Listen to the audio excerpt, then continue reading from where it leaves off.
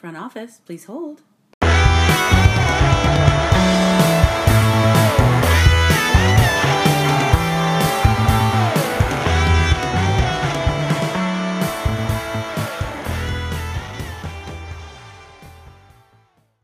Well, I suppose we should probably get started quickly here because Jet looks like he's already high as fuck. So happy 420, bitches. Welcome back, everybody, to the Front Office Podcast. Happy 420 to all of those cannabis users out there in front office land.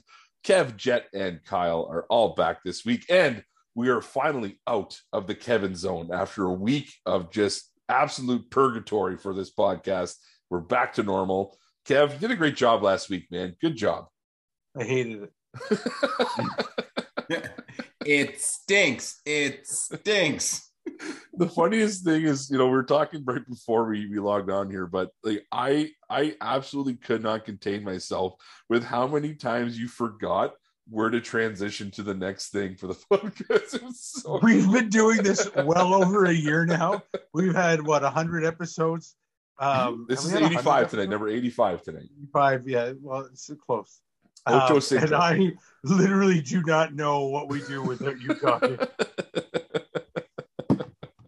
Anyways, it was actually good, man. I thought you did a great job. It was much better than I thought. So well done. Jet, how are you feeling, man? You look tingly. Oh man.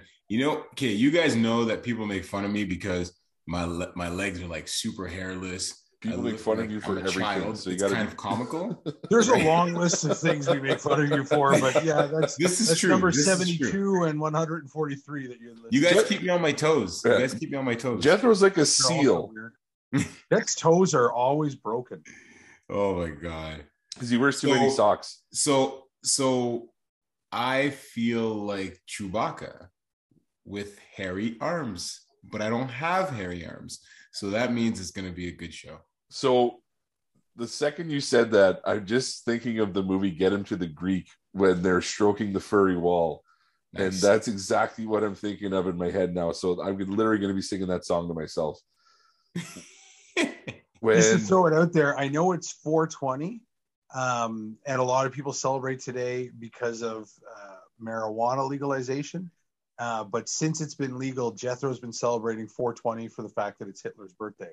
And that's a lot of numbers. I think we should point out how awkward and rude that is of him.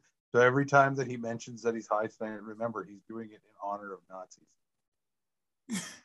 It's an interesting way to put that. Thank you for getting us off topic. And that was quick. Into... That's it for me, everybody. We're going back to the Kevin zone, everybody. That's it for me, everybody. By the way, how good was my impromptu Twilight Zone theme? It was well done, sir. I like the, because I'm doing it like, how does it go again? So I'm literally trying to think about it in my head as I'm doing it. Then I remember, oh yeah, there's like a rattle. Fuck. Anyways, this stupidity is brought to you by the Smoke Shack and BTP Smokehouse. Kev, I think there's a promo code that you can hit him up with. FOP10. FOP10. If you enter that on your online checkout, you get 10% off your order of the best barbecue in Canada. And to our pals over at Human 2.0, a world-class fitness facility in Ottawa, Ontario, go and take one of their free trial classes, and you mention the podcast, you will get a second one.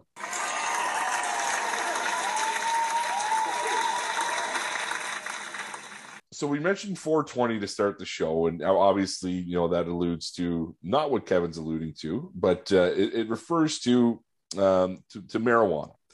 And I just have to give a shout out to good friend of mine and good listener of the show, Hugo Bouchard, who's opened up his second location, which is Go Green Cannabis Store. So he's got a location on Montreal Road and one that's opened up in Barhaven in the West End on Greenbank. So anyone who's looking to go and purchase some cannabis, make sure to go and check out Hugo's two shops in the East and West End. Go Green Cannabis, everybody. Might have to do that. Yeah. Jet, you will be a good frequenter of that store. I'm from the islands. I can't help it. Everything gonna be Irie. I got that Percy Harvin state of mind. Well, as long as you don't have the migraines that he has, and that's all Nope, good. minus the migraines. All right. So tonight, fellas, we've got a very special episode. But before that, we have to get the wager done because last week, Jet and I had an impromptu on-the-spot bet for a nice Easter treat regarding the Spurs and Pelicans over-under for points scored. As soon as I saw the halftime score, I knew that I was dicked.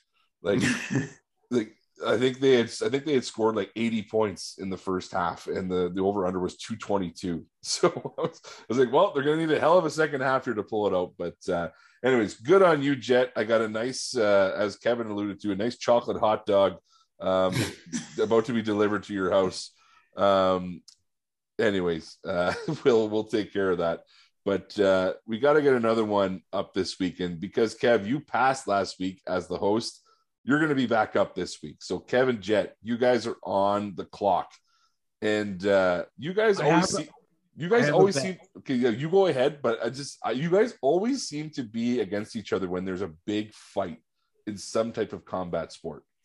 I'll just put it that way because obviously everyone knows the Tyson Fury and Dillian White fight is this weekend in Wembley Stadium.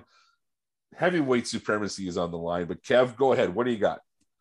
Well, so as you know, there's a new upstart league in the Southern United States known as the USFL.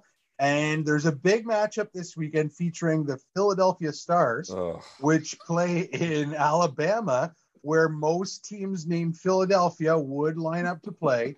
And I think for the fact that we have such a deep connection to that team, that we should probably put a wager on the outcome of that game. Now, I'm going to bet that the Philadelphia Stars lose.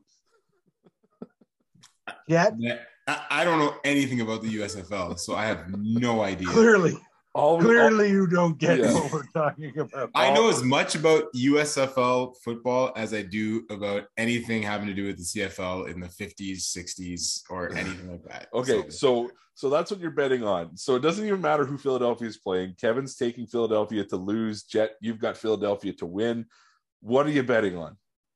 I'm guessing this means Philadelphia is absolutely terrible. Oh, no. We'll explain it to you off air. Don't worry. Okay. So anyways. I so love this. Jet, because it's 420 and you're high as shit, you can tell us what you want to wager on. A jackal. You want to wager a jackal. So yes, we'll import a jackal from... Okay. No, hold on. Wasn't right the first 7 times you said it. It's not going to be right now. Hey Kev, because I'm assuming this is a like super huge long shot, I say that next show Kev has to come on with gummies. Gummy Kev. No, we can't be doing that, Jethro. Well, I won't be putting any wagers down that way. It sounds like a great idea in your world, but I was doing that. Okay, what's the hardest liquor you have at your house right now?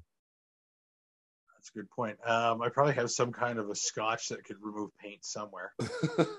Okay, so since it can remove paint, if Philly wins, you have to take 3 shots of that before we start the show. Great deal. That I can do.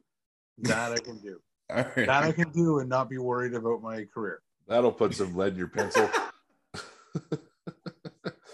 Lead in your pencil. All right. So there's the wager. Kevin taking 3 shots of scotch. So I guess if he wins, he doesn't have to. That's the bet. Yes. Okay. So either he does take 3 shots of scotch or he doesn't. To be or not to be, that is the question. Put it on the board, everybody.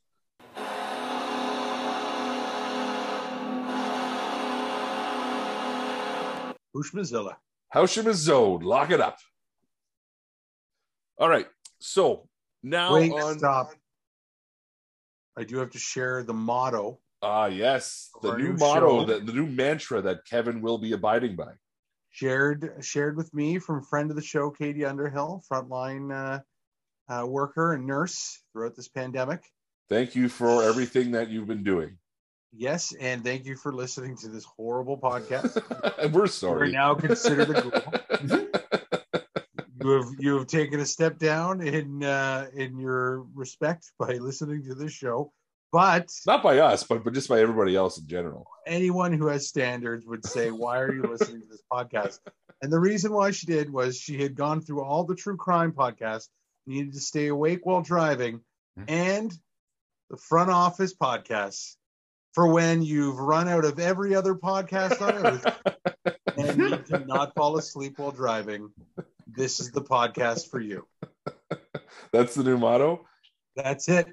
Put it on the Kevin's Ghoulies shirt. All right. So now that bullshit's done, thank you for interrupting, Kevin, for again, no apparent reason. But let's get on to our regularly scheduled programming and what we're talking about tonight. We mentioned it a couple of weeks ago, but this is when we always do this. The NFL draft is upon us next Thursday night. So tonight we are taking on a full first round mock draft, alternating picks between the three of us, taking over as the GMs of these respective teams and selecting who we think will be in the first round of the 2022 NFL draft. Gentlemen, are we ready? Yeah.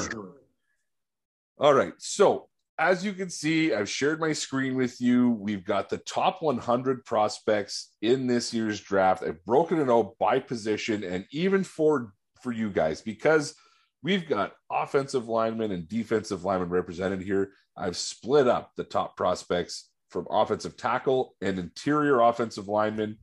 And I've also done the same on the defensive side, Jet.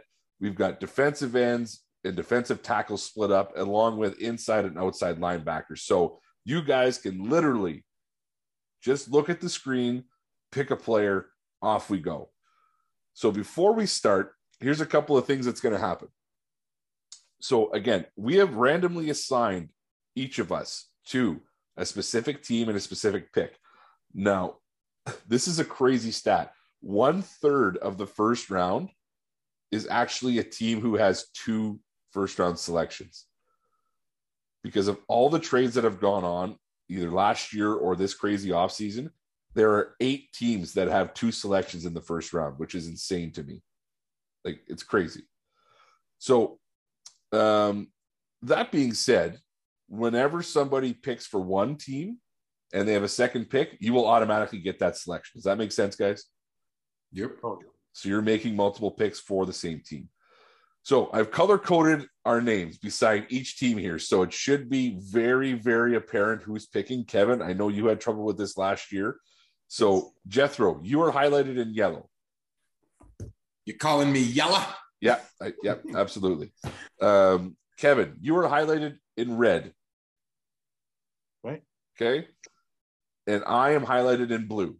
So yellow is Jet, red is Kevin, blue is myself. You two gentlemen have 11 picks in the first round to make. I have 10 for a total of 32. Okay.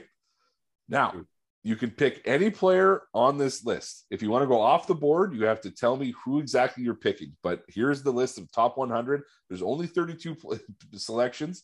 So let's try to keep it with this list. Okay? Let's try. So, again, before we kick it over to our first overall pick, I will say, if you are looking for any type of offensive lineman or receiver, this is the absolute draft for you. Or if you're looking on the defensive side, this is an insanely deep draft in regards to talent, top talent on the defensive line. Like, you look at the defensive ends and D tackles that are here, you could literally fill up more than half the first round just with those guys alone. So again, should be fun to see where everybody nets out here. Let's try and give it our best shot and take on this. So the first overall pick is going to be the Jacksonville Jaguars, and none other than our high friend, Mr. Jethro Constant, will be making the selection on behalf of the Jacksonville Jaguars because of his connection to their current GM, Trent Baalke. Such an affinity for that man from his time with San Francisco. Yes. Jethro, Jacksonville is now on the clock. If it's Trent Baalke, he's trading the first pick for a ham sandwich.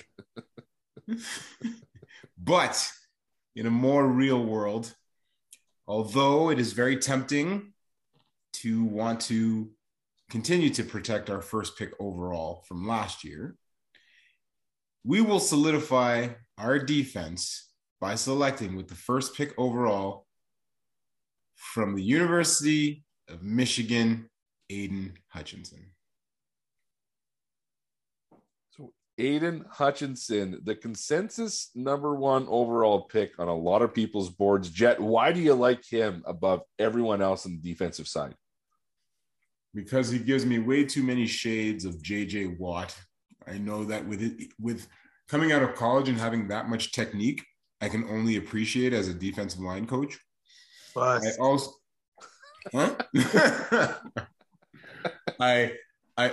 I also really love the fact that Josh Allen is already a stud on that line, and you add a talent like Aiden Hutchinson, and they're even more of a problem.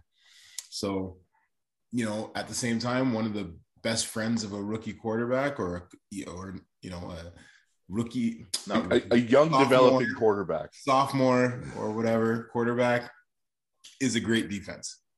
And the great defense starts at the D-line, so you got to solidify that D-line.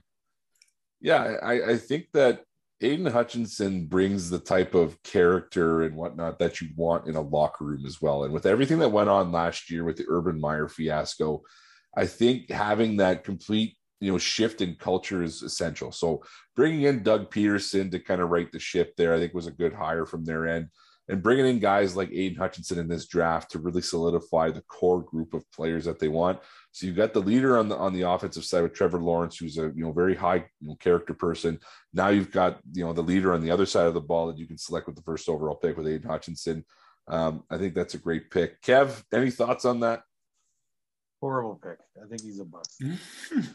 Well, I just have to say that a Michigan player went first overall, and there's no Ohio State player within earshot of this pick. So suck it, Ohio State. Another Mario Williams.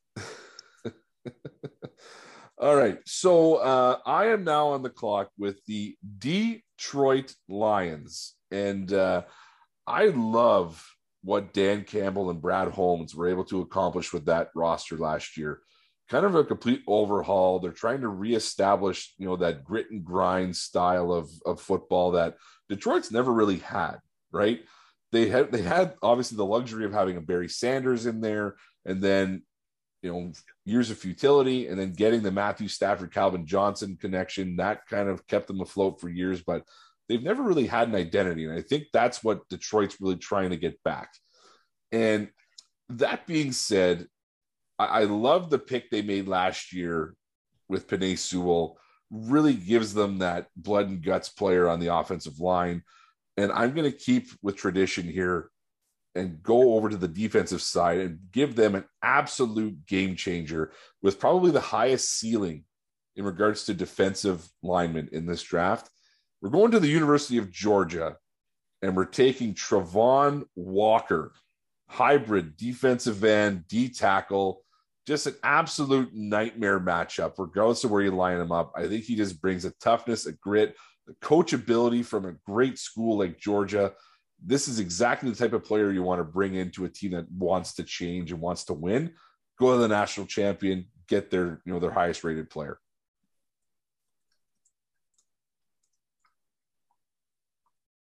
Analysis. Yeah, good pick. I really like Trayvon Walker. I think a lot of people try to say it could be Trayvon Walker or Kayvon Thibodeau there, but my money's on Walker. Especially like you saw that Georgia defense. Yeah, that's something special. There's more to be said about a player who played in an incredible system and is also an incredible athlete. Right? There's someone who's coming in with way more experience than someone that even played 4 years but in a mediocre defense. Right? Like he's coming out right away, and he's bringing all that knowledge with him. Yeah. Jet, as a defensive line coach, what do you have to say about Walker? The kid's just a stud, man. You can play him in multiple positions. I'm not saying he's anywhere near like an Aaron Donald, but you can move him around on the line and he will be a problem. You know what I mean? He will be a problem. Like Kev just said, with that Georgia defense, like for him to be able to still stand out on a defense that allowed, less than 10 points a game, it speaks volumes. And like you said, what they're doing in Detroit, with building the offensive line with Sewell last year, they're not jumping on, maybe a high tier tackle right now. They're saying, you know what, we got to build pieces on both sides. So they take, the shortest distance to the quarterback whenever you want. So I love this pick, man. This pick's solid. And this is a guy who's getting buzzed to be the number one overall pick because of how high his upside is. And I think when you look at the difference between Hutchinson and Walker, Hutchinson is going to give you what he is, and he's literally going to be that high-level player for his whole career. Walker could be a guy who could come into camp and completely just surprise you with how good he can get just in that short span of time from the draft until camp. So I think that regardless of who goes 1-2 here, I think Walker and Hutchinson are probably safe to be the 1 and 2, regardless of how, what order they go in.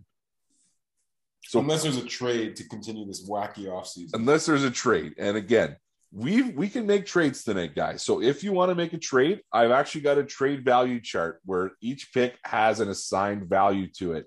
So we will be able to accurately make trades. So Jethro cannot skate by saying, well, it's TBD. It's TBD. We'll see. All right. So Kev, you are on the clock with your first pick, the Houston Texans. And you have your work cut out for you, my friend, because they have a lot of needs and they are building pretty much from the ground up. They're like an expansion team. The good thing is, though, they have 2 first-round picks to get that ship rolling in the right direction. So where are you looking at to get Houston back on the right track to, out of obscurity? Was thinking about trading this pick away to San Fran for Deebo Samuel, as well as maybe throwing another kicker like George Kittle or something like that, just to ante up that pot, but probably not going to happen. I think the consensus top 3 includes 2 specific players. Walker has skyrocketed up that chart now, but you go back to December-ish, and since then, these 2 names have been thrown out there. It's Aiden Hutchinson and Evan Neal. And if Evan Neal is available at number 3, that's because the 2 teams ahead decided to not pass up on these defensive powerhouses. And Evan Neal is, in my opinion, the clear-cut number 1 offensive lineman. I think in the opinion of every other scout. Evan Neal's the guy they got to go with here. Kev, I love this pick for so many reasons. When I watched tape on Evan Neal, it's almost not fair how well he moves for a guy his size. He's in between 6'7" and 6'8". He played at 350 pounds, but he checked into the combine at about 335. And anyone who's seen the pictures of him at 335 pounds, it's impressive with how good a shape this guy is in. You talk to Nick Saban and you hear what he has to say about Evan Neal as a player, as a prospect, and as a person. All 3 of those things check out. He's a great student. He's a great teammate. He's great on campus. He volunteers his time in the offseason. And apparently he's one of the smartest players to ever play for Nick Saban, which is saying a lot because, that Alabama program has pumped out some absolute high-end players over the years. So Evan Neal, I think, is as can't miss of a prospect on the offensive line as you're going to get. And, the scary part is I think he's just coming into his zone of how good he can be. He's a fantastic pass blocker, and people are saying his run blocking is not up to snuff yet. But you get a 6'8", 340-pound offensive tackle, and he learns how to run block effectively. That's a problem. And here's the best part about it too. He has played both left and right tackle. So he's versatile and he can actually just move wherever you need him to, which is another benefit. Great pick by me. Great pick by Kevin. If only you were the actual GM of the Houston Texans. All right. So, Jet, I did this for a reason because last year I got confused when I was picking for the Jets myself, and I kept saying it was your pick because I kept saying Jets. So, JET, Jet, will be making picks tonight for the JETS, Jets. So, at number 4, Jet, take it away. Who's New York looking at? Well, I believe that, again, looking at this from the perspective of a defensive line coach, we appreciate DBs when they can stay with their receivers, run with them, make the quarterback hold the ball a little longer, make the old lineman have to stay with us a little bit longer. And one of the best ways to achieve that is by cutting off half of the field. So with that being said, with the number 4 pick, the New York Jets select Sauce Gardner. So the Sauce Boss is heading to New York, and I think anyone who has a nickname like Sauce and it performs at the level that he performs at is meant for a big market like New York. 6'3", 200 pounds, didn't give up more than 13 yards when he was in man coverage all season this year, which is an absolutely insane stat. Because even if you say, well, he didn't play the strength of schedule that a lot of other players played, it still makes a difference. Like, there's still NFL talent that he's playing against, and he played in the college football playoff. So they were a very competitive team. So, Sauce Gardner is as prototypical of a corner as you're going to see. I honestly, when I watch him, shades of Champ Bailey when he came into the league. Tall, rangy corner who can just lock down one side of the field. I think that the Jets hit a home run if they take Sauce Gardner at number 4. Kev, do you like the Sauce?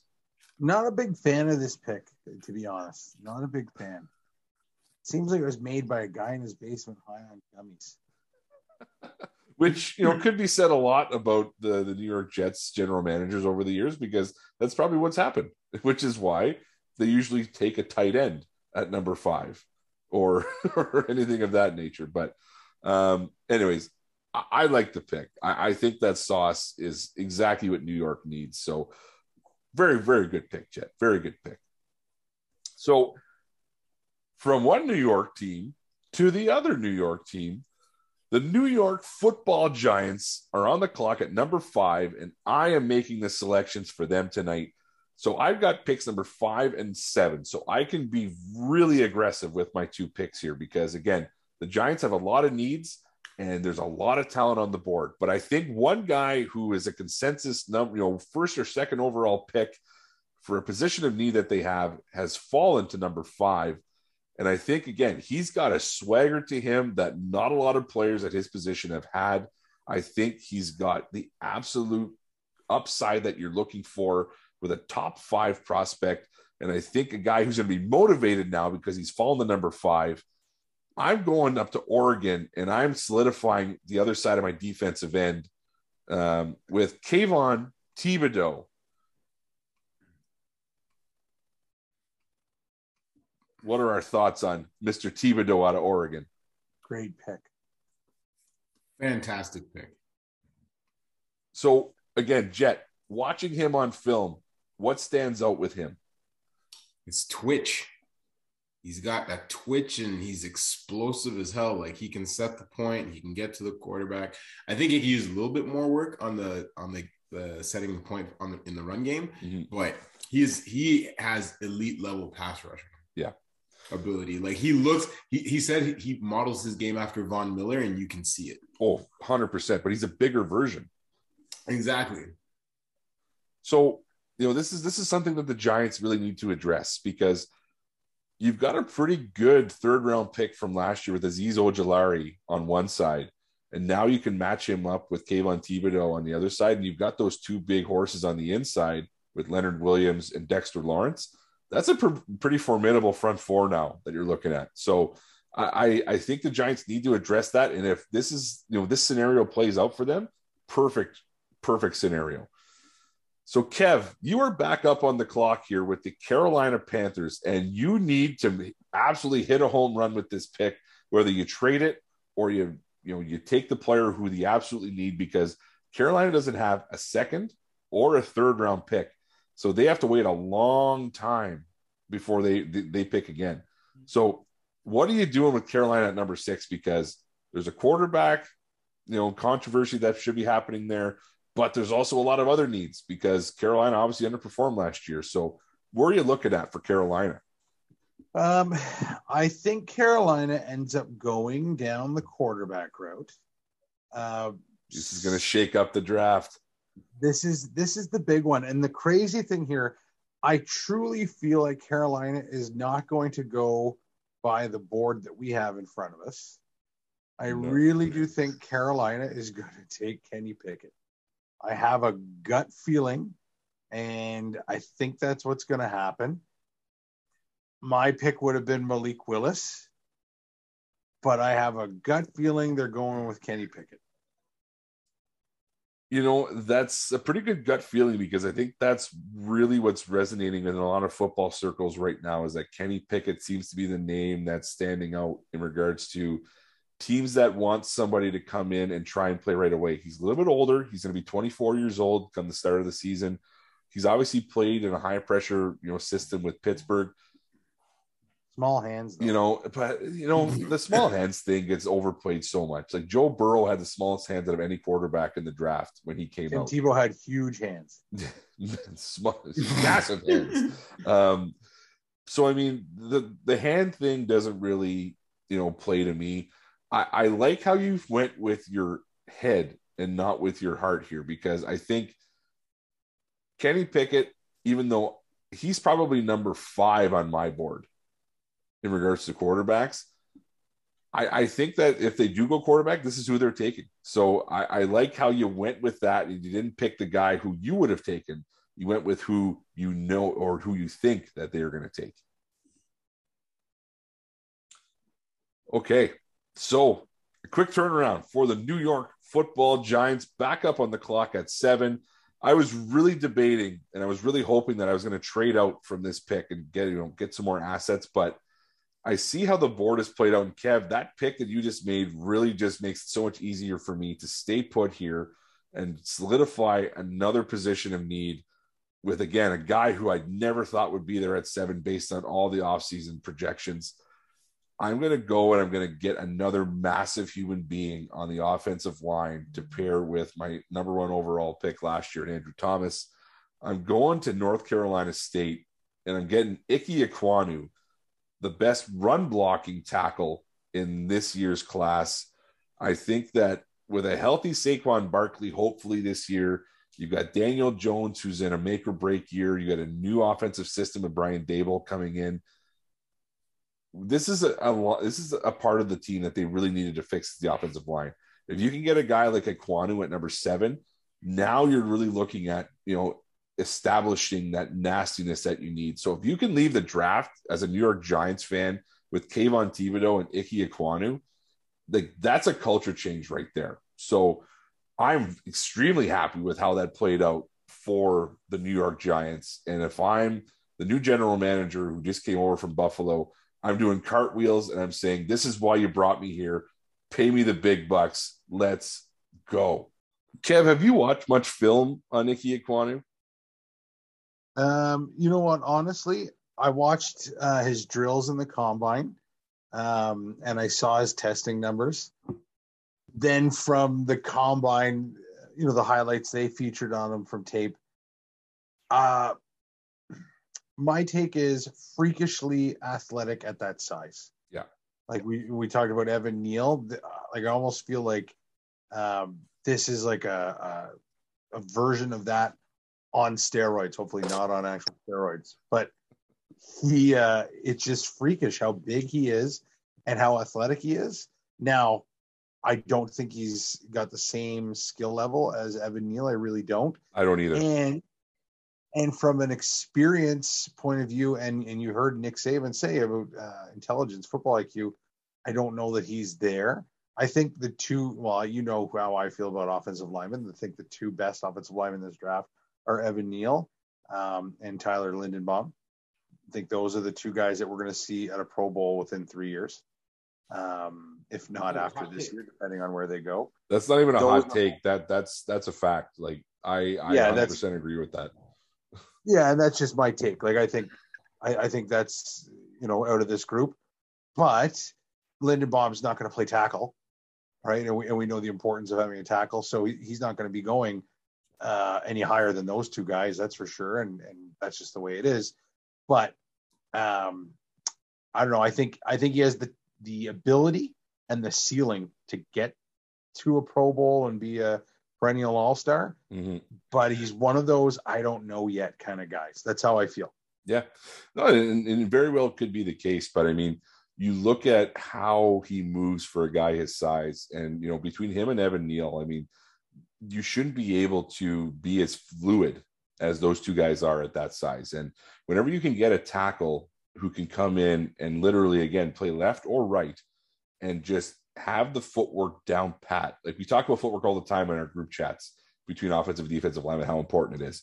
When you have great footwork as a big offensive lineman, it just makes it so much easier for you to play the position. So I like both of those guys, Evan Neal and Nicky Ekwonu. I think whoever ends up, leaving the draft with either of those guys are going to be extremely happy with what they get. All right. So Jet, back up on the clock. And as Lil Jon would say, ATL. Ho. So let's go down to Hot Atlanta. Number 8, the Atlanta Falcons. What's going on in Atlanta, Jet? I would like to trade down if I am Atlanta. Okay. And where are you? I can't trade with myself, right? I mean, you can, but you just have to meet the trade value chart.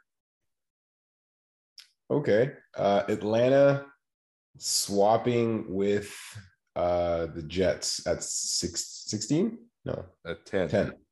Yeah. Okay. So let's see what that would take. So Atlanta's first, number 8 is worth 1,400 points. You're looking at 1,300 points for the number 10 picks. You got to make up 100 points. So if we're looking at it, you probably want to get somewhere in that fourth round. So the Jets, I think, have 2 fourth-round picks this year. Oh, that would totally do that. Okay, so let's just make the assumption that you're moving up to number 8.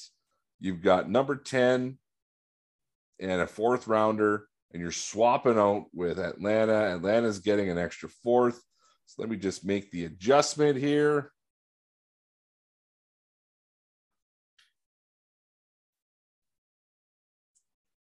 Okay, so the Jets are now picking at number 8. Who are they looking at taking, Jet? They moved up to take arguably the best safety in the draft, Kyle Hamilton. Why Kyle Hamilton? You not think that he was going to make it down to them number 10? Because remember that Seattle have a blitzing safety. So you need someone who can actually cover on the back end. So I could see them going in that direction. And I think they have a second first rounder, right? Yep. So I think they go after a quarterback with that other pick. So I think that's why they try and jump up there, because if they could either go safety or go QB. Well, the Jets you're talking about? Hold on. No, I'm saying the Seattle. No, Seattle picks at number 9, and then they have number 40 and 41 in the second round. Yes. But that's what I'm saying. I feel like they could have the Jets could have potentially lost out on Kyle Hamilton had they let Seattle get that pick. Okay. Because they would try and solidify their back end potentially and not go quarterback. Gotcha. So then he wouldn't be available at 10. Sorry, I was confused with how you worded that, but because I'm slurring my words. Jet's pupils are the size of his glasses right now. Good morning, starshine. The earth says hello. This is going to be a great second half of the draft when you were absolutely just gutted Anyways, I love With the Kyle. 20th pick, Yeah. take Langdon Alger. Take Al Bundy, a small school prospect out of Polk High. Nice. So I love Kyle Hamilton. 6'4", 220-pound safety, just an absolute matchup nightmare when it comes to offensive preparation. Like, the guy can line up at safety, can line up in the box, can line up as a slot corner. I mean, everyone's knocking him because he ran a slow time at the combine and even slower time in his pro day. I don't give a shit about 40 times. When I look at game speed, that's what I care about. Kyle Hamilton covers a lot of ground. He's a sure tackler. And overall, I think if he doesn't get hurt this season and he runs a fast time at the combine, he's in talks to be the number one overall pick in this draft with how talented he is. So I think the Jets absolutely hit a home run here in regards to their secondary, because now you have difference makers at corner and safety. Robert Saleh is probably doing cartwheels right now, thinking what he can do with those two guys. So I love the pick. And again, aggressive. Go up and get your guy if you want him. Only cost you a 4th rounder. Go get him. So Kevin Kelly is back up on the board, number 9, taking on the role of John Schneider and the Seattle Seahawks. Seattle is making a case to be the worst team in the NFL this year with all the moves that they have or have not made so far. So they traded away their all-pro quarterback. They lost their left tackle to free agency and haven't replaced him. The defensive side has lost a few guys. Kev, what's Seattle got to do here to get out of this funk that they're in?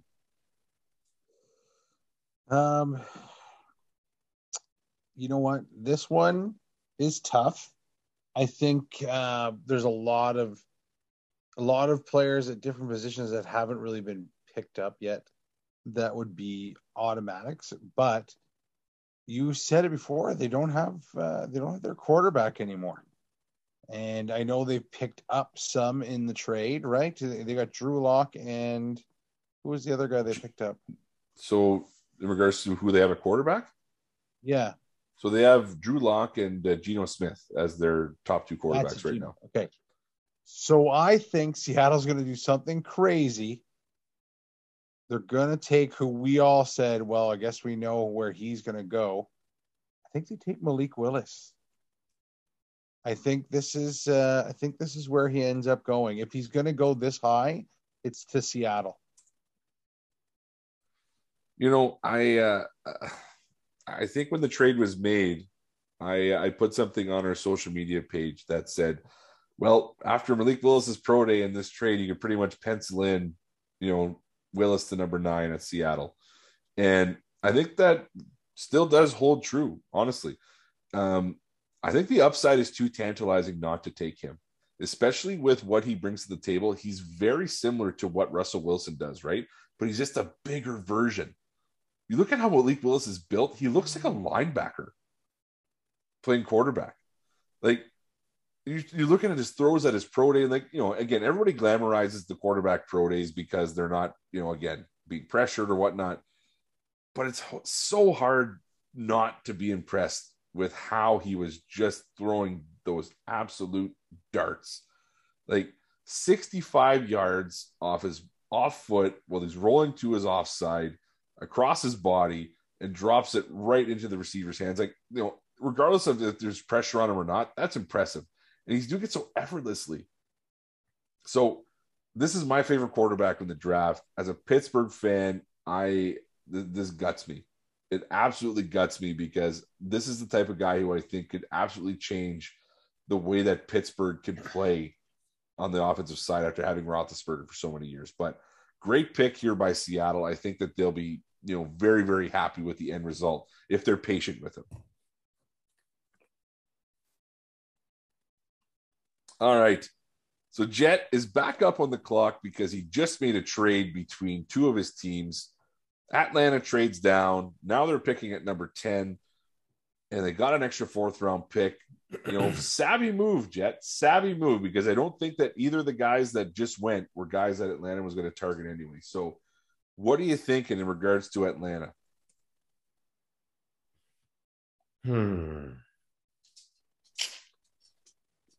let's see here.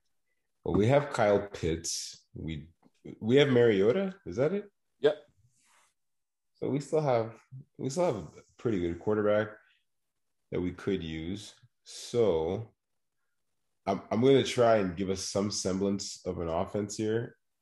And actually, I honestly have no idea where you're going with this. yeah. Hey Kev, do you have a guy you need that you would make a swap for number 10 from 10 to and 13?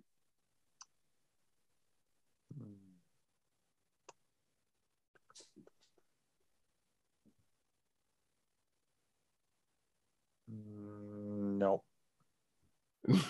So, Jet, Yeah.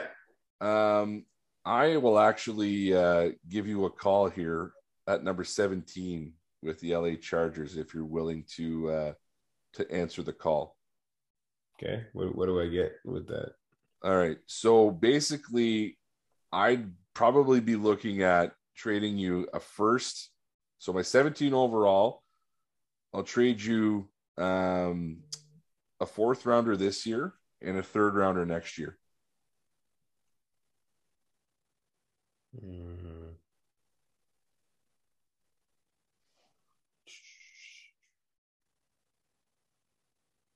Nah. Okay. I'm gonna keep my pick. I'm gonna keep my pick. Okay. And I will go. Man, I need some help on D, and I need more leadership because this team is headed nowhere. So at number 10, I will select Nakobe Dean. Oh, what a pick. I am so happy that you just took him in the top 10. This guy is getting so downgraded because of his size. It's sickening.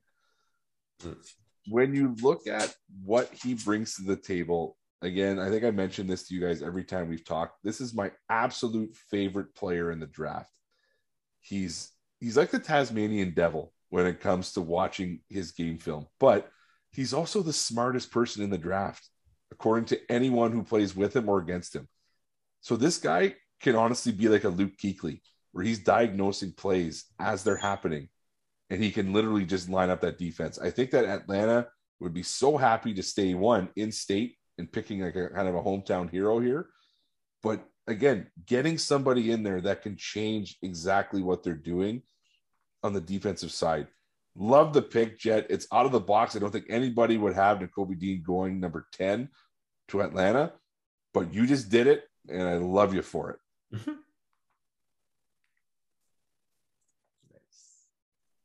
All right. So I am on the clock right now with the Washington Commanders. And I hate saying that because I hate the name, but here we are. Washington's got an interesting scenario on their hand. Their defense underperformed greatly last year, but they've got such a talented group on that side that I don't think I need to look at anything on that. But there is one name that is sticking out to me that I really want to take. However, given the current circumstance that they're in, with a wide receiver that has been performing at a very high level with Terry McLaurin, I think that they're looking at a scenario where he's going to sit out the offseason training. If you don't get him locked up to a long-term contract or talks are starting to go south, you're seeing what's happening with Deebo Samuel right now. Terry McLaurin could very well be heading in that direction as well. So I think that other than Terry McLaurin, you really have no other weapons, on the outside in regards to receivers or tight ends in Washington.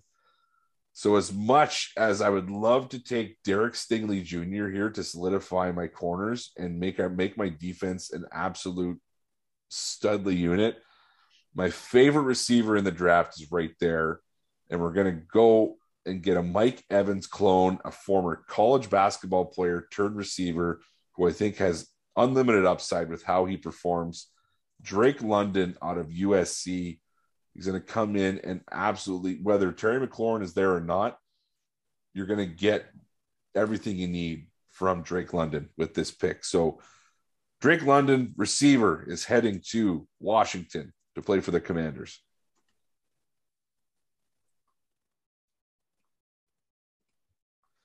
So, Kev, you have back-to-back picks here with Minnesota and Houston. But first, number 12, Minnesota, one of the biggest underperforming teams from last year. They just made a head coaching change. They've got Kevin O'Connell coming over from the world champion LA Rams. They've got a pretty explosive offense. Their defense, again, has some pieces, but has underperformed pretty well for the last, 5 years or so. They can go in a multitude of different directions here, but what are you thinking as the GM? Can you scroll down just so I could see? Amazing that he would be available here, but it's going to be Derek Stingley Jr. Yeah. As soon as I passed on him, I knew that he was going to go with one of the next two picks. Like, incredible how he'd still be there at number 12. Would really be in the conversation to be the first corner off the board in the top 5. So great selection, great value. And I think Minnesota hits this one out of the park. Uh-oh. The gummies are kicking in for Jet. I'm here. Next week when we do all of these picks again. We'll drafted a ham sandwich and a pizza. Jet doesn't remember who he takes at any pick. All right, so Kev, quick turnaround for you. You knocked it out of the park with the Derek Stingley Jr. pick. Houston is back up on the clock at number 13 after their trade with Cleveland for Deshaun Watson. So you got Evan Neal to shore up the offensive line with your number 3 overall. Where are you looking at for number 13? Well, I mean, this can be a tough one, right? There's a lot of talent still on the board. If you scroll down there, like take a look at those defensive tackles that are available. There's a lot left on the board that's kind of hard to see and not pick up. Yeah. So Kev, I'm actually going to give you a call again. Okay. This time with the Pittsburgh Steelers. So at number 20, so you'll be moving down 7 picks. So if you look at the trade chart, you're looking at the difference of 300 points. So realistically, I will trade you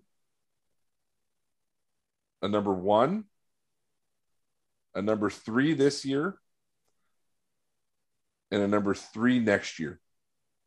I'll take that trade. All right. So Pittsburgh is moving up and jumping ahead of division rival Baltimore.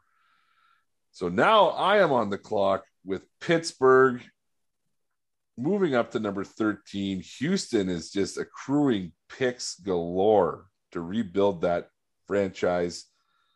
So now Pittsburgh jumps up for a reason. There's Malik Willis is off the board.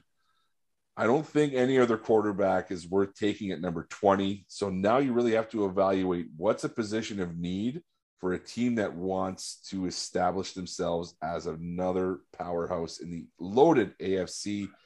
The best way to do that is to maximize every facet of your defense. And when I'm looking at a guy who's on the board, sitting right in front of me, you get back to the Pittsburgh Steelers of old and get that absolute stud nose tackle in the middle of that defense. You can maximize Myles Jack and Devin Bush at linebacker. You've got TJ Watt and Alex Highsmith on the outside. Everyone can benefit from having a giant defensive tackle who runs a 4.78 at 348 pounds. Jordan Davis from Georgia is the apple of Pittsburgh's eye here. And I think that this is an absolute home run for Kevin Colbert in his last draft. Solid pick. Very good pick. That is a solid pick.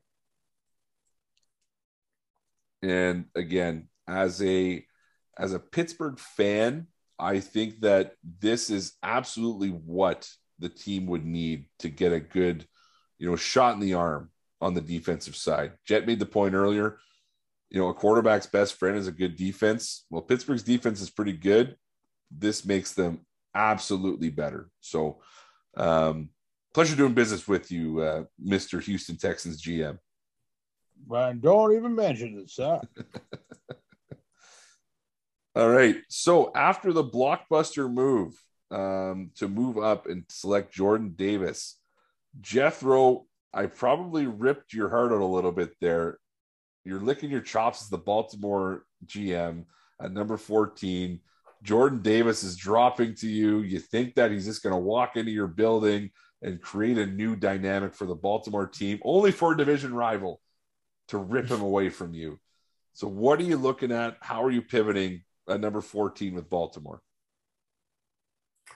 Well, sir,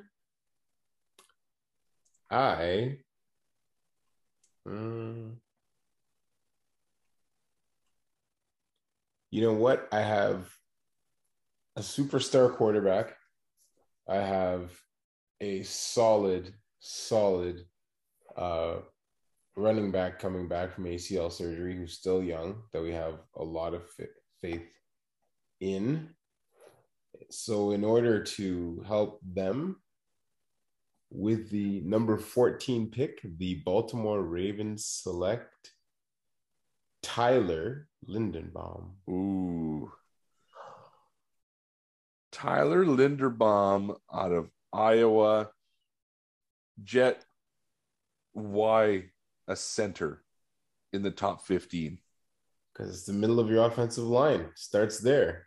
So if you want to get, I almost said Bo Jackson, Lamar Jackson, a little more protected. And if you want to, survive and compete in the AFC North with all those tough run games, you need to have someone who's a solid staple in that line. Because we saw, for example, when the Colts did it with Ryan Kelly, it's one of those picks where people go, I don't really get it. And then all of a sudden that team has the best O-line in the league. So definitely need to solidify that league. And if I'm going to give, Lamar an extension that he wants, well, might as well invest in protecting him too. Well, all I'll say before I turn it over to Kev for his analysis on his favorite player in the draft, if Tyler Linderbaum was 6'5", he would be the first overall pick in the draft. Absolutely. This guy's film is probably the most impressive you're going to see in regards to any prospect. He's a multiple Remington Award winner, which is, equivalent to the best center in the NCAA. I think that what he brings to the table is just so unique and so dynamic. And just because he plays center, he gets dropped down. If he's a tackle and 6'5", no questions asked, he's the first overall pick. Over to you, Kev. Yeah, I think one of the cool things I saw recently, high school footage of Linderbaum taking Tristan Wirfs and slamming him to the wrestling mat and pinning him in, I guess it was a state championship. Yeah.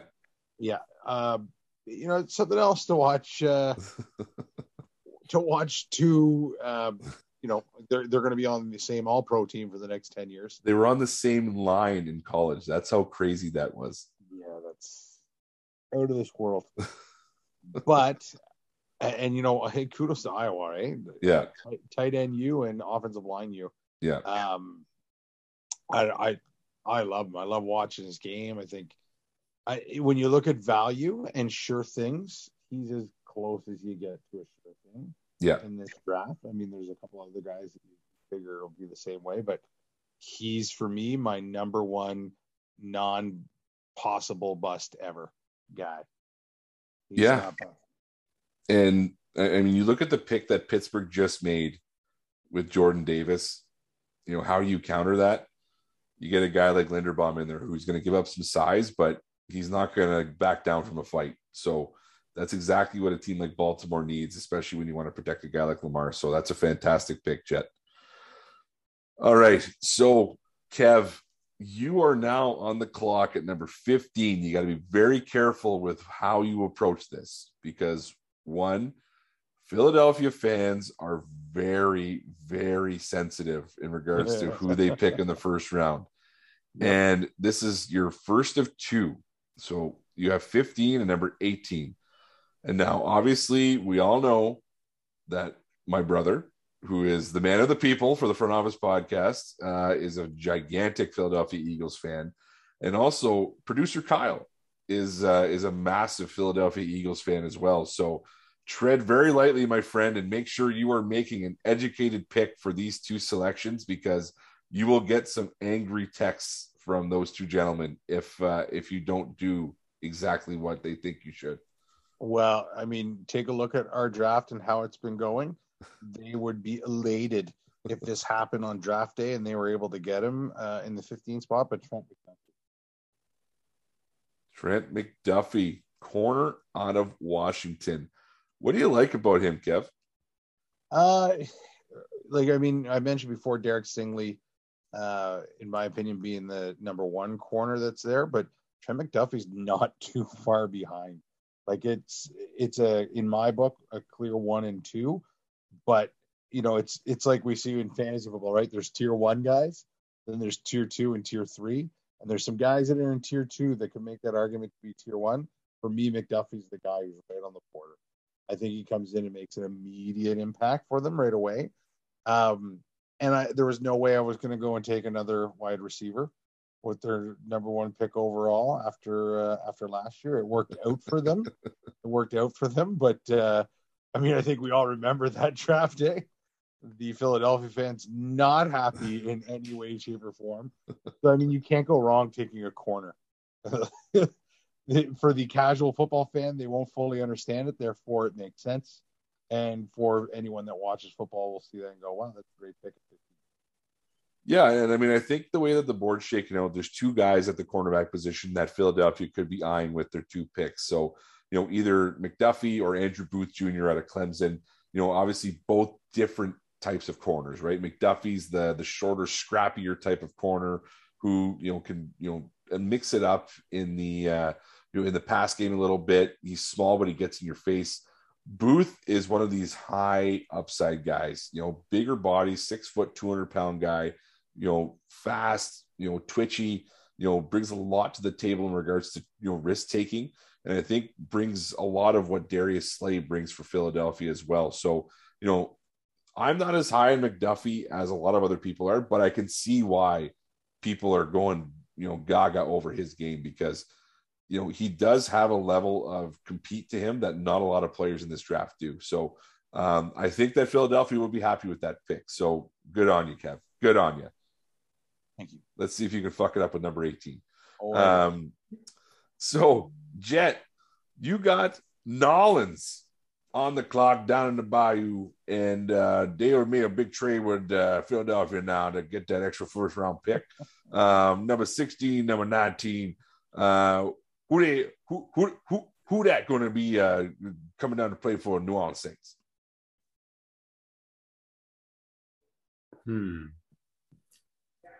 I believe that I will take. Thank you.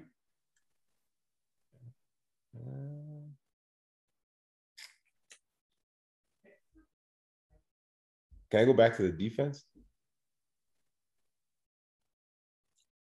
I think I'm going to go with Devin Lloyd.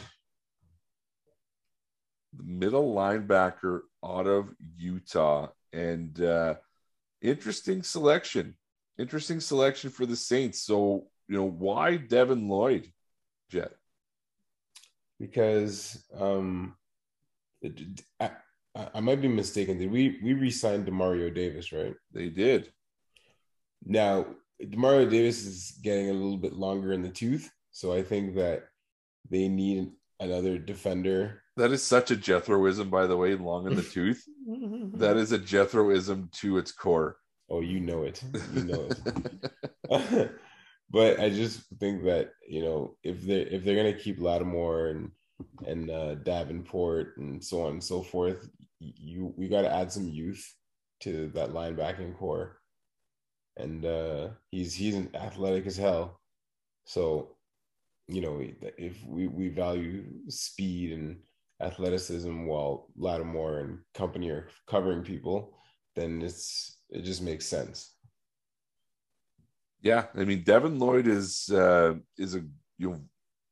as clean of a linebacker as you're going to see. Obviously I mentioned how twitchy and all over the field Nakobe Dean is. Devin Lloyd, there's something smooth about his game at linebacker. You don't hear that a lot, right?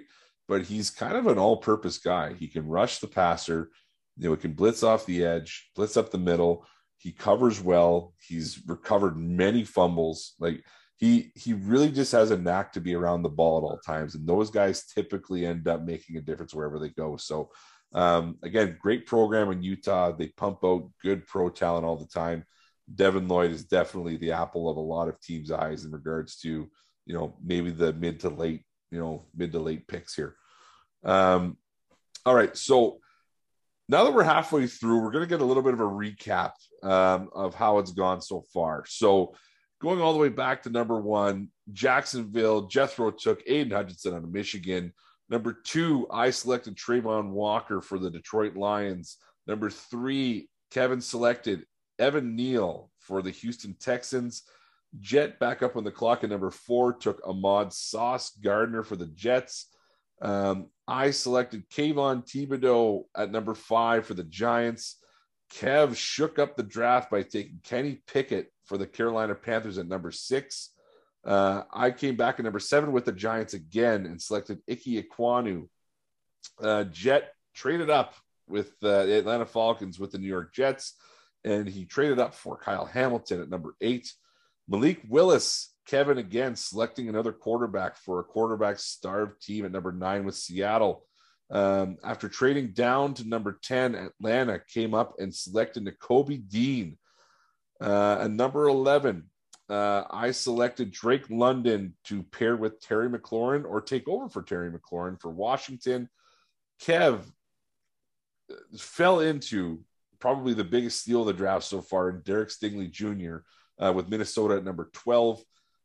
I traded up with Pittsburgh to the number 13 spot with Houston to select Jordan Davis.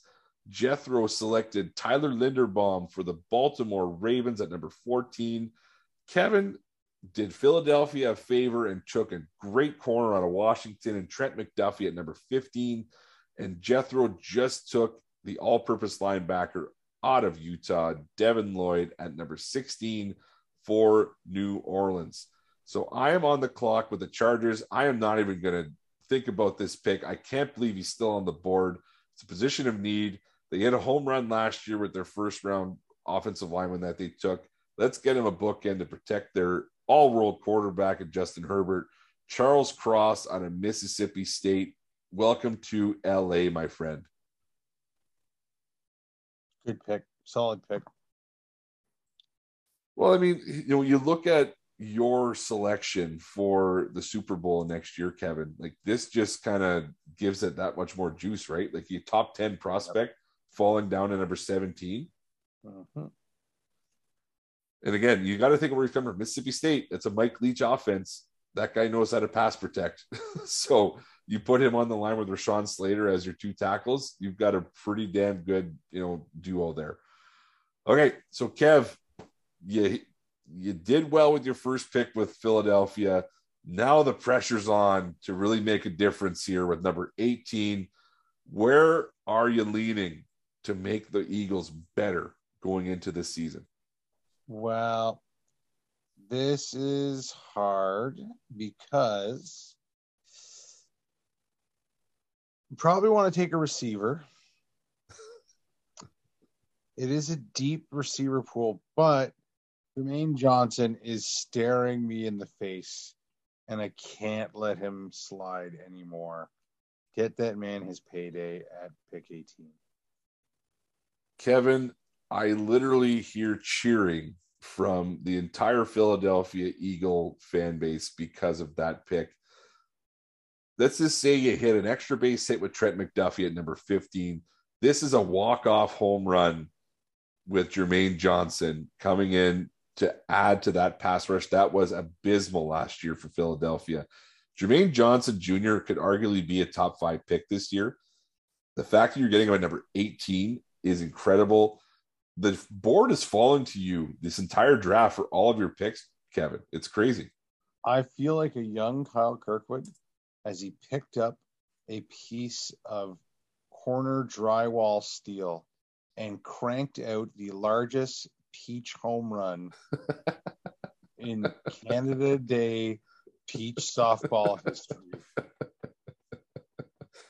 You know, I will share that picture on our social media page so that way everybody understands what Kevin's alluding to. But it's the greatest moment ever captured on film. Yeah, and I mean, all three of us were a part of that. It was it was indicative of, you know, the Joe Carter 1993 walk-off home run, to Donovan Bailey winning the 1996 gold medal in the 100 meters. Like, that's the type of moment that was. And Philadelphia just got that moment again with Jermaine Johnson. I mean, great selection, fantastic value, and I'm pretty sure that every Philadelphia fan, including the man of the people and producer Kyle, will give you a hug the next time that they see you. Great job. Naturally.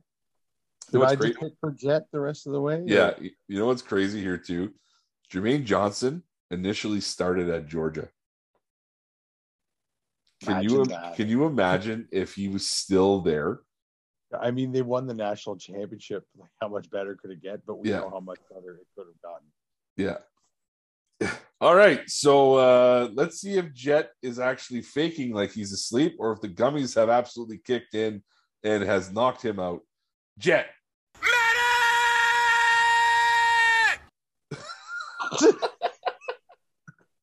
He is out. He's out cold. This is great. He is down for the count. All right, so onward and upward. I'll pick for Jet. Kev and I are going to alternate picks for Jethro here, but Kev, you go ahead. You got the ball rolling already. You got New Orleans on the clock here. Jet picked Devin Lloyd for them with number 16. You're looking at number 19. Where are you looking? Scroll up for me. I mean, I'm very interested in taking a kicker here, but I think we're going to shake things up a bit here. Jameson Williams. Jameson Williams arguably could have been the number 1 receiver off the board if he was healthy. Would have been a top 10 pick guaranteed. So fantastic pick. Got to wait on him a little bit, but well worth the value. So I think that, you know, Jet himself wouldn't have made a better pick there because, you know, as again, he's high as fuck. He has fallen asleep. He's probably not going to join us for the rest of the show. But we'll see if we can kind of, you know, spark him awake at some point, or get one of his kids to come down and punch him in the nuts as we're talking here. So, you know, recapping that pick, Jameson Williams again, you know, just such a unique talent. Started at Ohio State, ended at Alabama. And, you know, shades of, you know, every Alabama receiver that's come out of that school in the last 5-6 years. Explosive athlete. I mean, apparently his rehab's going very, very well, and he should be getting back to normal sooner rather than later. But hopefully he has a speedy recovery, because that would be an absolute home run pick for New Orleans if they could get a receiver like that at number 19. All right, so Kev, 3rd pick in a row. So you're back up on the clock now with Houston after your trade down with me, with Pittsburgh. So Houston gets 2 extra 3rd rounders, 1 this year, 1 next year. And what are they looking at doing at number 20 here? Well, you know what? You end up taking the pick I would have taken in that trade, which was good by you. But George Karlaftis is staring me in the face here too.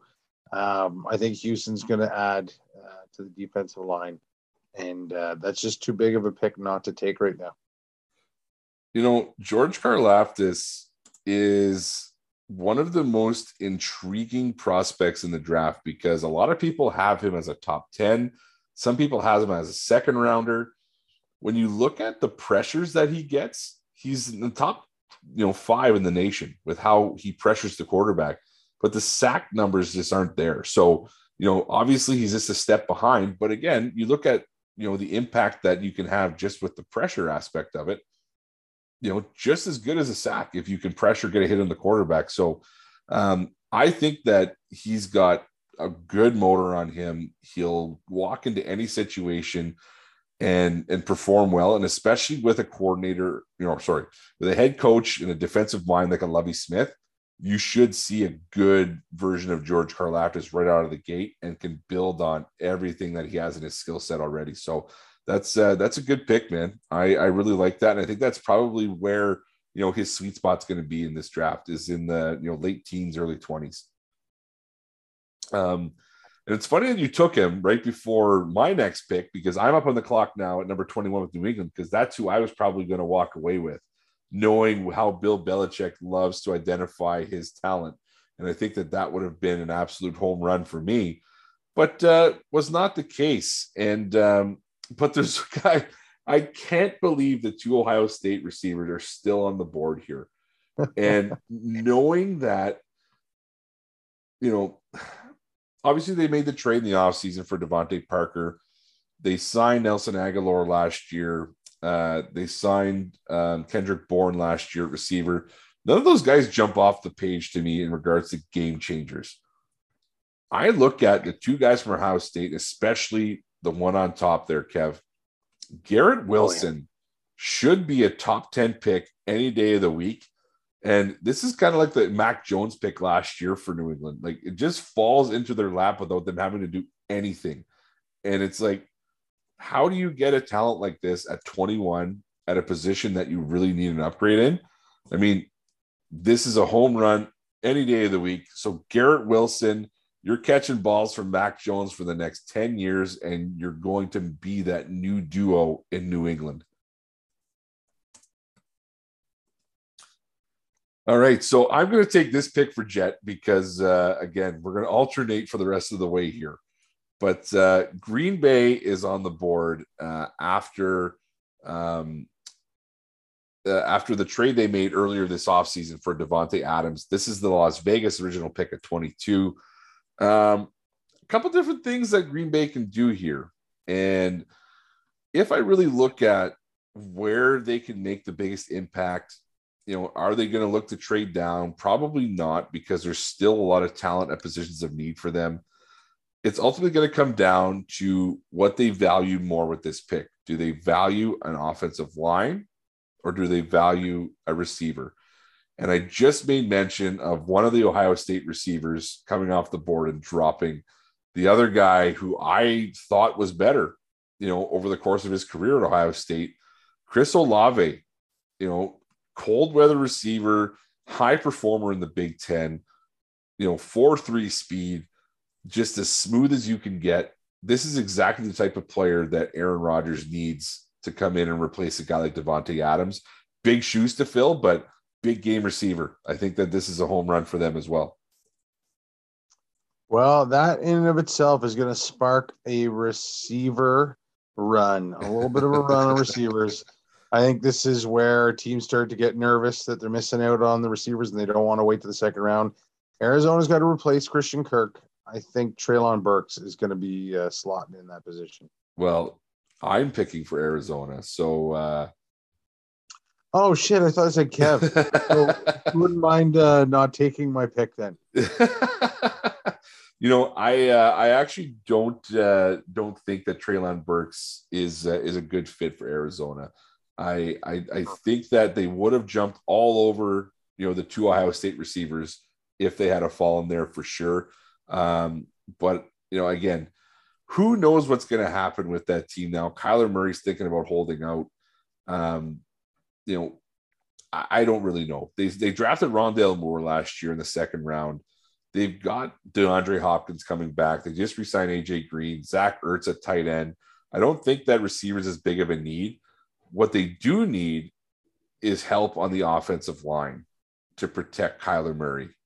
And when I look at the guys who are on the board still, again, one guy who I think is as versatile as you can get. He comes from a great program of producing good offensive line talent. I'm going to Boston College, and I'm taking Zion Johnson to plug in at guard, at center, maybe even a spot starter at tackle. But Zion Johnson just makes absolute sense for the Arizona Cardinals to take here.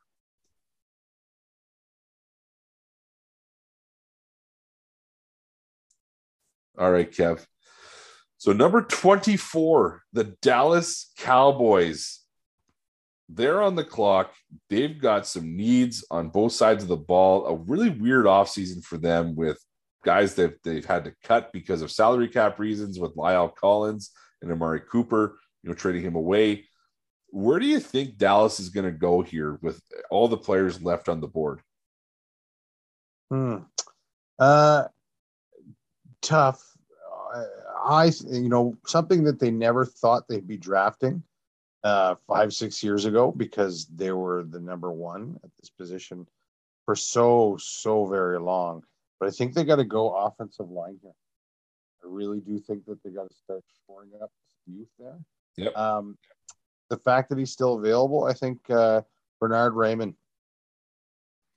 The converted tight end. So interesting prospect here was a foreign exchange student from Hungary. And, or is it Hungary or Austria? Maybe it's Austria. But came over as a track and field athlete and has converted over to a football player. Started out as a tight end and gained weight to become an offensive tackle. So he's got great feet, strong hands, good punch. The one knock on him is that he's going to be 25 years old when the season starts.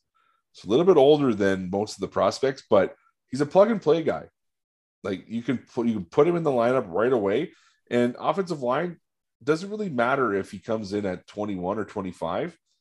You're going to get, if you can get 6 years out of him, great. That's exactly what you're looking for. I like it. I like the pick, man. Obviously Tyron Smith, he's just battling so many injuries every year. Who knows if you're going to get, a full season out of him ever again. And now the right tackle position is up in the air because they just had to release Lyle Collins. So, Dallas definitely needs to invest in the offensive line here. And I mean, whether it's Bernard Raymond, Kendrick Green, Trevor Penning, whoever it may be, I think you're absolutely right in your assessment. They need to go on the offensive line. And my take is Jethro, say nothing if you think it's the greatest pick ever made.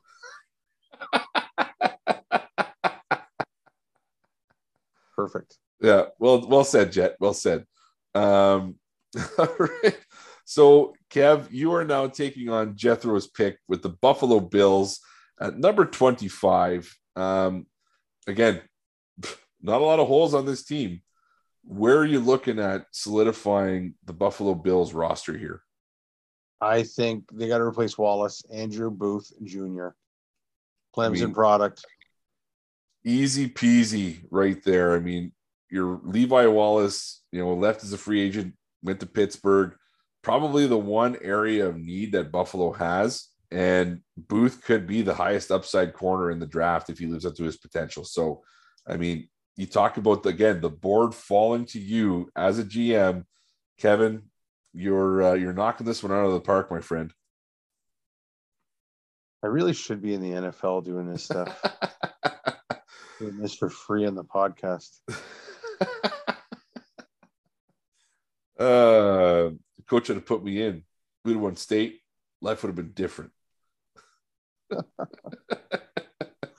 Uncle Rico. I was thinking about him. Uncle Rico. There it is. Yeah, but Napoleon. All right. So up next are the Tennessee Titans. And, you look at what Tennessee does well. Tennessee runs the football. It goes through Derrick Henry. Ryan Tannehill is there as, a dink and dunk quarterback. They've got some receiver issues in regards to, what they have behind AJ Brown. Julio Jones, was cut.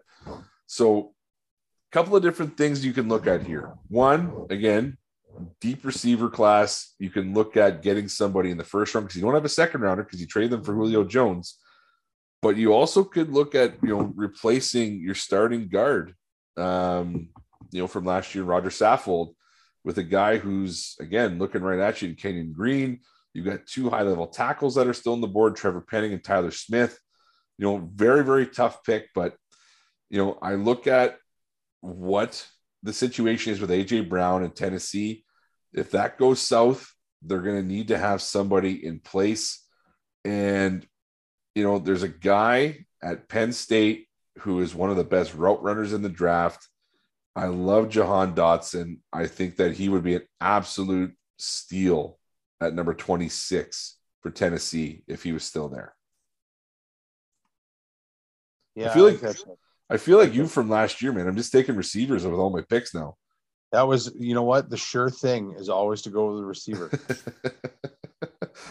If we've learned anything from fantasy football, the sure thing is always to take a receiver.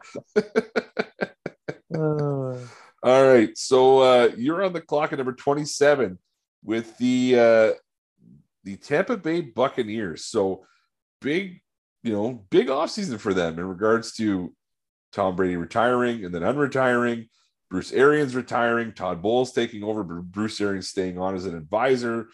And, they could have been in a lot worse shape, but a lot of the guys that they thought they were going to lose based on Tom Brady's retirement have all come back. So what are you looking at in regards to Tampa Bay, and where are they going with this pick?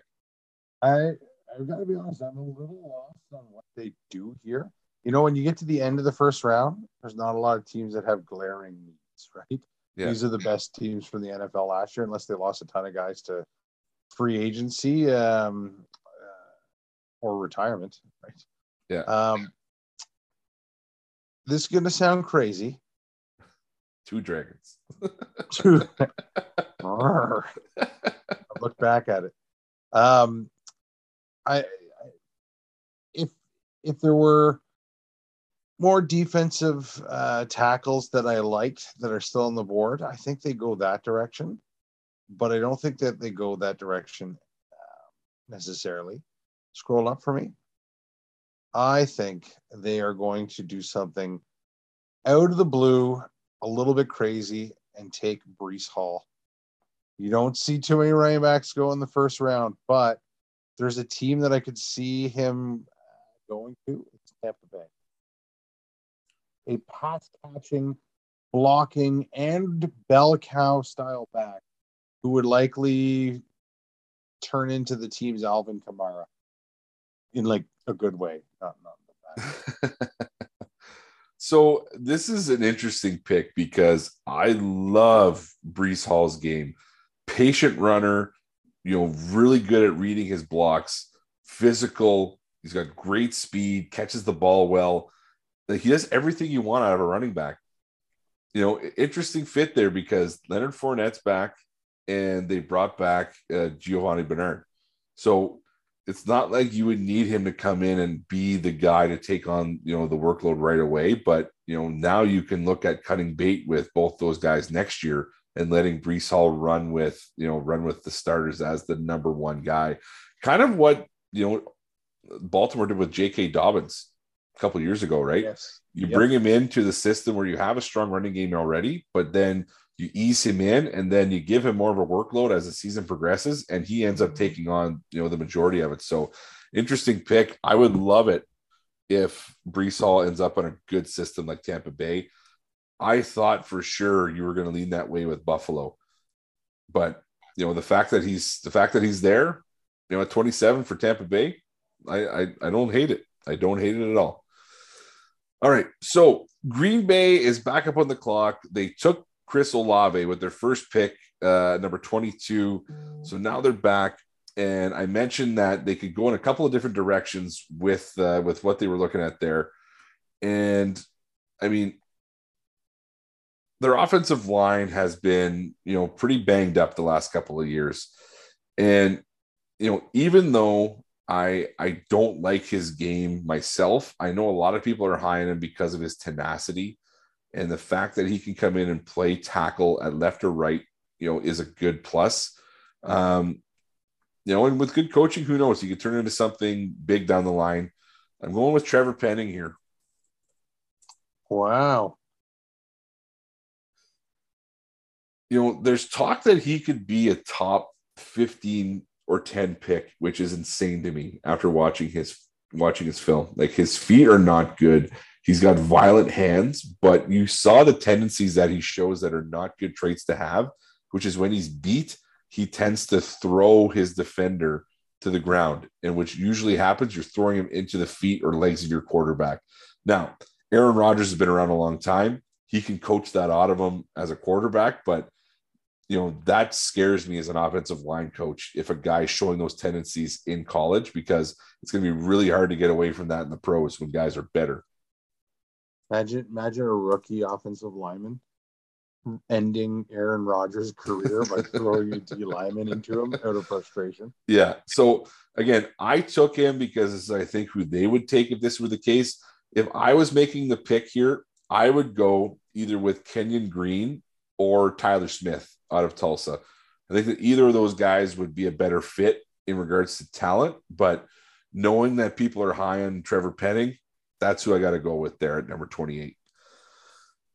All right, so Kev, you got the Kansas City Chiefs now, back-to-back picks, 29 and 30. They obviously lost Tyreek Hill. They brought in Juju Smith-Schuster, and why am I drawing a blank on his name? From Green Bay. Anyways, doesn't matter. So they brought in a couple of new receivers to take over for Tyreek Hill, but again, you're losing a lot for what he brings to the table. Defense obviously could use some work as well.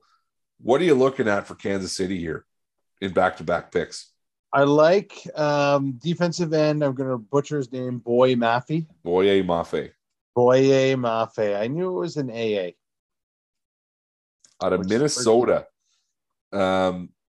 He gives me a lot of vibes of like a Jason Pierre-Paul type, where he can come in, kind of, slowly, acclimate to the league and then become an absolute menace off the edge. So he'd like be an absolute firecracker. Yeah. He will blow up the competition. Great comparison. So, Jet, how do you like that pick? That's what I thought you'd say. Fantastic analysis from Jet, like always. What a joke. So Boye Mafe off the board. Kev back up on the clock for Kansas City. What are you looking at? Well, I mean, I could have some fun here. I cannot believe he's still available. Scroll up for me. Just making sure he is. And he is. Sky Moore. Going to the skies. So again, small school, Western Michigan, but Sky Moore is one of the best route runners in this class. And I think with a creative play caller like Andy Reid, this could be a really fun gadget player to have in your system. So I like that pick. I really do. Especially when you have 2 second-round picks as well to play with. You can take a chance on a guy like Sky Moore in the first round here and bring him in to make an impact. So I like it, man. I like it. All right, so we're getting down to the end. Kev, your last pick of the draft, number 31, Cincinnati Bengals, coming off of a Super Bowl appearance. Obviously they've still got some holes to fill, but they've made some improvements on their offensive line. What are you thinking for the defending AFC champs? I think they add another O-lineman, or they make a move on a tight end. That's something I think they go for in the second round. Or they get a little competition for Kyle's favorite cornerback in Eli Apple. I like Elam. So you're taking Kaiir Elam? Kaiir Elam. Just because I really do think Eli Apple's not the answer there. And a little bit of a challenge might be best for them, but it also would probably appease you to not see Eli Apple playing. Yeah, I mean, you've got a lot of guys in their secondary who are on their second or third teams already, right? Like Vernon Hargraves, Eli Apple. These are guys who, ultimately the Trey Waynes, like ultimately they have big pedigrees from where they were drafted initially, but obviously they didn't pan out. So you need to get a guy in there who's going to be the guy. And, I think that one of the units that struggled for them last year was the secondary. So, Kaiir Elam, big physical corner out of Florida. I think he brings the traits that you'd really want, out of that selection. So that's a good pick. And to wrap up our first round mock draft, before I make this pick, Jet, do you have anything that you want to add on how this draft went in regards to all the players that we've selected?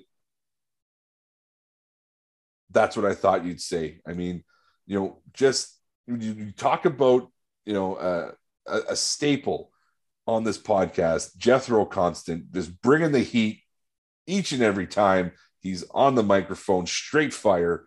Kev, how are you, how are you thinking that the draft went for you and your picks? I thought a lot of steals came my way, but I was surprised that they were still available when they came. But that's how the first round always goes, right? Yep. There's always going to be guys that people expect to go at a certain spot, then they don't, and then just based on team needs, they slide 7 spots lower than they were supposed to go. There's always going to be people that teams reach on because whatever reason it is, they like them. I mean, keep it in mind at the end of the day. Of all the teams in the NFL, there's bound to be some coaches and GMs that really don't belong there and make stupid boneheaded decisions that ultimately spell the end of their careers. That's what happens on draft day, baby. And that's why they get paid the big bucks. So as the Detroit Lions wrap up the first round here, the one name that sticks out to me that, again, I think the reason why you haven't heard his name called, even though you know how high we are on him, Devonte Wyatt out of Georgia. Some allegations and some, charges have been resurfacing from his past in regards to domestic violence. And I think we've seen any time you see that come out before a draft or before a trade or anything like that, it just doesn't sit well with anybody, regardless of how baseless or how accurate the claims are. But there's multiple charges that have come out, from this guy's past in regards to different incidents. So he's falling down a lot of people's boards. I think some teams are absolutely taking him off their board, which is kind of sad because you think about if he, had his nose clean throughout this whole process, this is a top 10 talent in the NFL. You know what I mean? Like he's got such great potential to be a great football player. But again, off the field issues is rearing its ugly head and again, affecting a really promising prospect and maybe knocking him out of, the first 2 or 3 rounds altogether. But we'll see what happens on draft day. And another guy who, again, unfortunately, an injury that's prevented him from, reaching his potential of being a high draft pick is David Ojabo out of Michigan. Poor guy tore his Achilles tendon when he was at his pro day and was trending to be a top 15 pick. And now, would be a stretch to get him in the first, in the first round. But again, hopefully a speedy recovery for him so he can come back and live up to that potential. But now on to the final pick of the evening, the Detroit Lions. And, there's a couple of positions where I think they need to address with this pick in particular, but the one position that stands out to me here is quarterback, because for those of you who don't know how the first round works compared to all the other rounds in the NFL draft, there's an extra year tacked on to each rookie contract for all first round picks. So whenever you see teams trading back up into the first round, it's for a reason, because they get an extra year of controllability on that player's contract. Okay. Especially when it comes to quarterbacks, you always want to have an extra year of control because sometimes it takes guys a little bit longer to get acclimated to the league. With that being said, there's 2 quarterbacks who I absolutely, one guy who I absolutely love and have from the get-go, and Matt Corral. I love his game. I think he's as tough as they come, and I think he ultimately brings a level of, competitiveness that a team like Detroit would just fall in love with right out of the gate.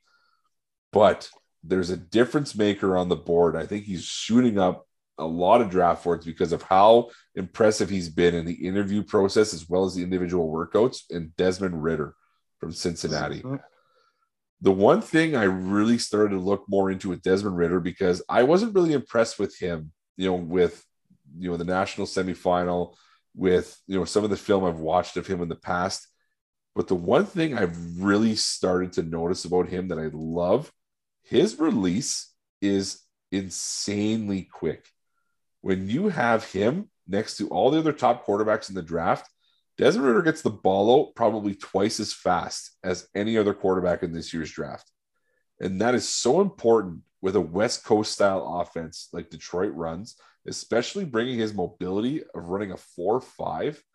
This is the type of quarterback that can really change the dynamic of a team, and especially when a Detroit is looking to change the dynamic. We mentioned it earlier with Trayvon Walker in the defense. I think Desmond Ridder on the offensive side can just open up everything they're looking to do. You've got some weapons on that team already with Amon-Ra St. Brown really stepping up as that big, go-to receiver, midway through the season. If they can keep the backfield healthy, they've got some good talent back there. Their offensive line is pretty damn good. This could be a pretty sneaky pick, for number 32 with Desmond Ridder, especially because Detroit has a quick turnaround with number 34 in the second round. So now they can look at taking another receiver, to pair with Amon-Ra St. Brown. And you look at some of the names that are still on the board there, like George Pickens, out of Georgia, fantastic player. Calvin Austin III, who I think is Tyreek Hill 2.0. Christian Watson, who is the combine stud out of North Dakota State. Kevin's guy, Treylon Burks, could be that big play threat that they'd be looking at. So Detroit can go a number of different ways there, or take a chance on a Devontae Wyatt in the second round. You don't have to pay him first round money. He might be motivated if all these things are kind of buried now. Or again, you stay local. You got two guys who are from the University of Michigan with David Ojabo and Daxton Hill, who can come in and again give you some of that homegrown flavor that a city like Detroit would love. But Desmond Ridder is my pick here. I think that he just opens up so much for Dan Campbell and the Detroit Lions going forward. Great pick. I like Ridder. All right. So after all that, and Jethro's just, he didn't let us talk very much. He just contributed so much to this episode. Let's go through our first round mock draft 2022 from start to finish. So again, recapping: number 1, Jacksonville, Aiden Hutchinson. Detroit at 2, Trayvon Walker. 3 at Houston, Evan Neal. 4 with the Jets, Ahmad Gardner. 5 with the Giants, Kayvon Thibodeau. 6 with the Panthers, Kenny Pickett. 7 with the Giants, Ike Ekwonu. 8 with the Jets in a trade up, Kyle Hamilton. 9 with Seattle, Malik Willis. 10 with the Falcons in a trade down, Nakobe Dean. 11 with Washington, Drake London. 12 with Minnesota, Derek Stingley Jr. 13, a trade up for Pittsburgh, Jordan Davis. At 14 with Baltimore, Tyler Linderbaum. 15, Philadelphia, Trent McDuffie. 16, New Orleans, Devin Lloyd. 17, the Chargers, Charles Cross. 18, Philadelphia again with Jermaine Johnson Jr. 19, New Orleans again with Jameson Williams. 20 with Houston, George Karlaftis. So I'm going to stop after the 20th pick to recap. Jet, just an absolute studly performance by you in that second half of that, of the episode tonight, man. Really turned it around, Jet. You started off slow, but you really hit your stride around the 45 to 50 minute mark, man. Really, really impressed with how you came and brought it tonight. Hey, you're welcome. Kevin and I were just saying, probably the best episode you've ever had. Really. I think you jinxed it, because didn't you say that at the beginning? for the best episode you've ever had? No, that it'll be a great show, knowing that I won't say much. But then then I took my finger off the mute button. So anyone who again hasn't figured it out by now, Jethro absolutely fell asleep. Had a nice little nap as Kevin and I wrapped up the first round. So at number 21, picking up the recap of the draft, 21 in New England, Garrett Wilson. 22 with Green Bay, Chris Olave. 23 with Arizona, Zion Johnson. 24, Dallas, Bernard Ryman. 25 with Buffalo, Andrew Booth Jr. 26 with Tennessee, Jahan Dotson. 27 with Tampa Bay, Breece Hall. 28 with Green Bay, Trevor Penning. 29 with Kansas City, Boye Mafe. 30 with Kansas City, Sky Moore. 31 to Cincinnati, Kaiir Elam. And number 32, and wrapping up the first round of the NFL draft, Desmond Ridder. So that is who the Front Office Podcast has pegged to be in the first round for next week's NFL draft. I think that we knocked this one out of the park, gentlemen. I'll take it for it. I'm not going to lie. I'm ready for bed. I know Jethro's ready for bed. I am also ready for bed. And to all of you people listening out there, you should be ready for bed as well. So on that note, thank you everyone for listening. And again, we wouldn't be where we are without our pals over at Dine Sports. Stay tuned. Dine Sports and the Front Office Podcast have an announcement for next week's NFL draft. So just keep tuned in for that. But yeah, other than that, all you ghouls out there, Kevin just loves every single one of you and would do whatever it takes to keep you entertained. And Jet really just, he just brings the energy up so much on every one of our episodes. I can't even express how much he jacks everybody up. So Jet, on that note, you know what to do. Later, bitches. Hell of a show. Hell of a show.